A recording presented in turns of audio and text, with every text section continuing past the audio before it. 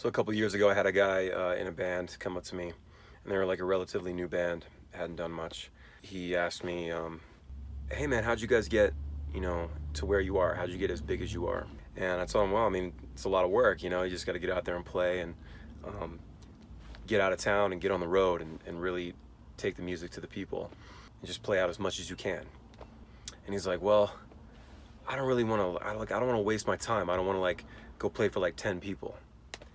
And when I hear something like that, I immediately want to just shut down and just walk away. I wasn't a dick to him or anything. I was just like, dude, then you're never gonna make it. You're not gonna win. It's like you can't have that attitude. You really can't. If you're not willing to go out there and do the work and put in the hours, put in the time, get in the van with your band members and go all the way across the country playing shit shows for nobody, you're never gonna do anything. That's a red flag in itself. It's very telling of your work ethic in the end.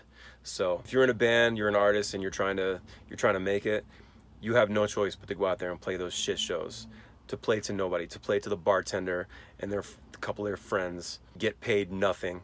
It's just how it is. And if you're not willing to do that, then you should find another profession, because this shit's hard.